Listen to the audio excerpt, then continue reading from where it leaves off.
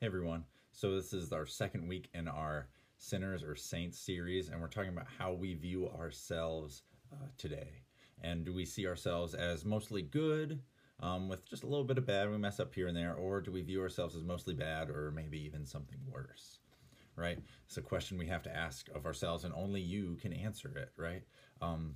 So last week we talked about how God views us, how he has a high view of us, so much that he died for all of us so that we could be in relationship with him. And he wants to use us to be his priests, the people who go out and are, in some ways, like intermediaries, like telling people about who God is and what he's done for us and what his kingdom looks like and what life with him is and how it can be when we work together and we live with God as our forefront and not ourselves.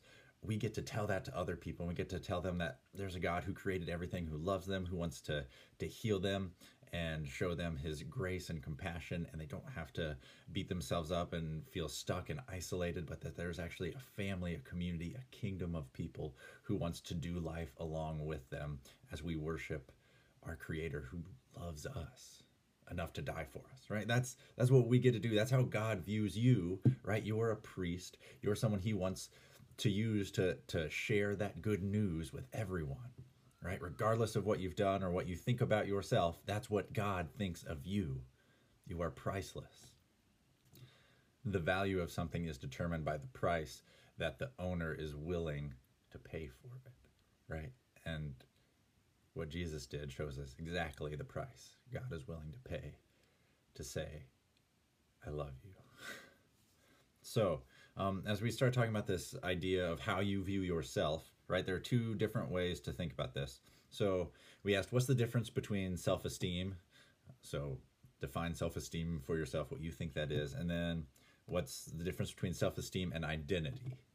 And we kind of came up with the idea that self-esteem is how you view yourself, the level of confidence you have in yourself, who you think you are, what you think you look like, your perceived goodness or badness, and your strengths and weaknesses, all of that as far as you understand it.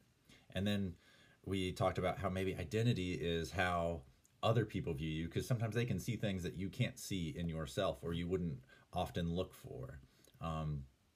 So your identity can be shaped by other people, by your friends, your family, your coworkers. All of these things shape who you think you are, right? And they can sometimes influence your self-esteem because you see that other people might view you in a way, and that might either encourage you, inflate you, or deflate you, depending on how much importance you put on that identity you get from other people. But if our self-esteem and identity are the things that drive us the most, we're going to be in trouble if we let ourselves pick it, because we have good days and bad days, and sometimes we have a long string of bad days, or we like to blame ourselves for stuff. Or if our identity comes from other people, it can be a dangerous road too, because people could falsely inflate us, or they could put us down because they have something to gain from it, or just because they like to make other people feel bad, right? So how do we get to a healthy view of ourselves, and how does that influence the choices we make, right? Our self-esteem and our identity, they influence how you make decisions, what decisions you make, what you do, and why you make them. So, as we talked about before, all of that stuff about who Jesus, who God says you are, that's your identity. Let no one tell you anything different. Let no one else take away from that identity. Let that be your baseline.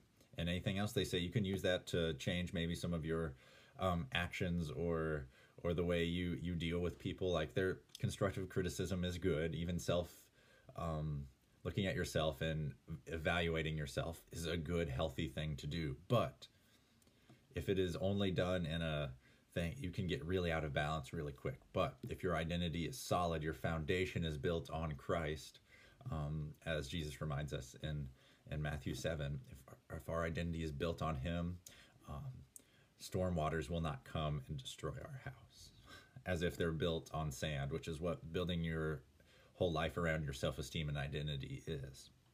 So we asked another weird question out of this, and it was, what does it take to be an Olympic athlete, right? It takes a lot of dedication and time and training, and you pretty much just solely focus on that.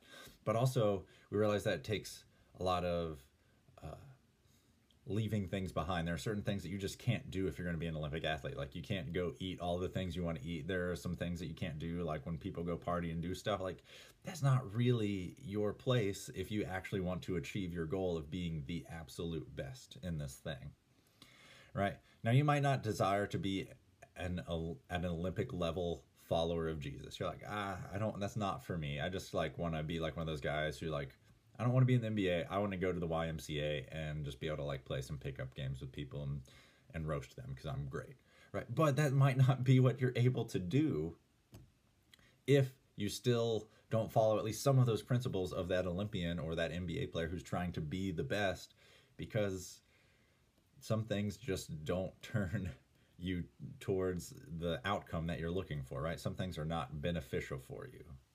You have to recognize that in life, right? And so this is kind of our idea where we think of ourselves as saints or sinners. Sometimes we think, well, I've done this bad stuff.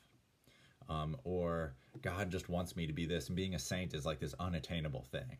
And it's like this progression of based on what we do in our works. And that's not really what the Bible is teaching us. So in 1 Corinthians chapter 6, we're looking at two different little pieces from it. In verse 12 of chapter 6, Paul says, you say, talking to this group of people, you say, I'm allowed to do anything, but not everything is good for you. And even though I'm allowed to do anything, I must not become a slave to anything, he says. It's okay to understand that you have the ability and freedom to make choices. Jesus gives that to us. We have freedom in Christ. We're no longer bound by the law. There aren't these curbs, like these hard things, like sending us in, these guardrails. But it's a journey that Christ has opened wide. But you must know, Paul also writes, and Jesus talks about the things that we do will reap a harvest at some point, right? So if you sow seeds, different seeds do different things, and they might lead you to a place that you don't want in the end. That's kind of Paul's idea of sin is getting off course. Like if you're on a ship and you got off course, you might end up going to a harbor that you don't really want to be at, and it's not the place that you were trying to go to because you know that there's this good thing there waiting for you. You might miss that and have to go somewhere else because you've gotten off course, is Paul's thought on that. So, and further on he goes to say in chapter 6, verse 19 through 20 at 1 Corinthians, don't you realize that your body is a temple of the Holy Spirit who lives in you and was given to you by God? You do not belong to yourself, for God bought you with a high price, so you must honor God with your body. So again, we're just kind of talking about the decisions we make. Are we honoring God with these things, right? Like the view of yourself, like we talked about before, affects your choices. We watched a video, and I'll put up a link to it, of this woman who's a Christian rapper, and she's amazing. Her name is Jackie Hill Perry, and she just goes through this little thing where she talks about, if I could just stop sinning, then I could be holy.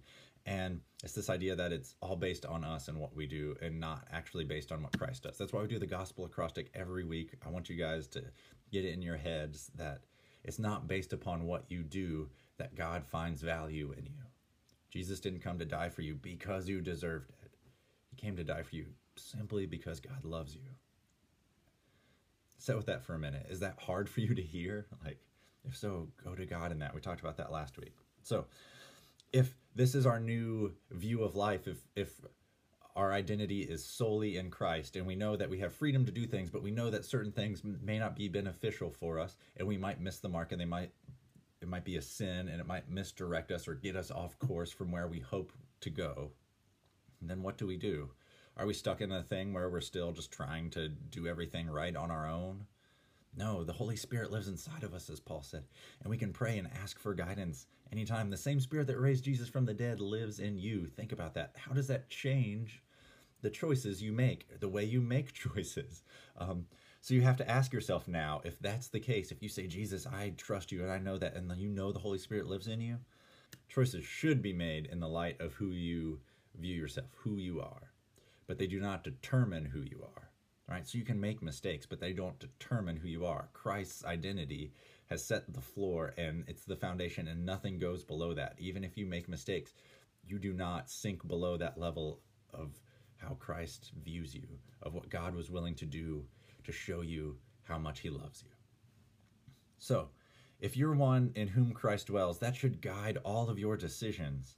You will ask, Will this activity be beneficial to me? Will it show people God's kingdom? What does it communicate about who God is and this God that lives inside me, right? Or will you ask, will this activity enslave me? These are questions we get to ask now if we trust in Jesus. We are now led by the Spirit, which is actually the secret to holiness, not us doing all the right things, but being so led by the Spirit that that's what we choose to do. So understanding our true identity and acting from it is a much stronger motivator than guilt, which has been a big thing for the way people view church and the way some churches tell the gospel. We try and motivate people by guilt, but actually it's how God views you.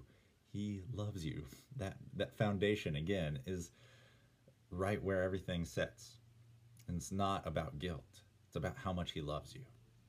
All right. There's a quote in a book that Pastor Jim preached through before Easter, and it said, "You were meant to house the fullness of God." Think about that for a second. You were meant to house the fullness of God. His Spirit lives inside you. He wants so much more for you than just your own cravings and desires at any given moment. So, to wrap this up, Romans 6, verse 14 says, "Sin is no longer your master." If you feel like, I just can't beat this thing, pray this verse. Remember this. Make this part of your identity in Christ. Sin is no longer your master, for you no longer live under the requirements of the law. Instead, you live under the freedom of God's grace. So, let us go out and be people who are Jesus lights to people in this world, where we tell people the good news of who God is and that they have this foundation that maybe they don't have, and they're living off of other lies or ideas or views of themselves when they don't know that they are beautifully and wonderfully made, that God created us to be with him, right? And that Jesus is willing to do all the work for us. We don't have to earn it. There's nothing we could do to earn it. And that changes how we live our lives now. So let's go forth and do that. Love you guys.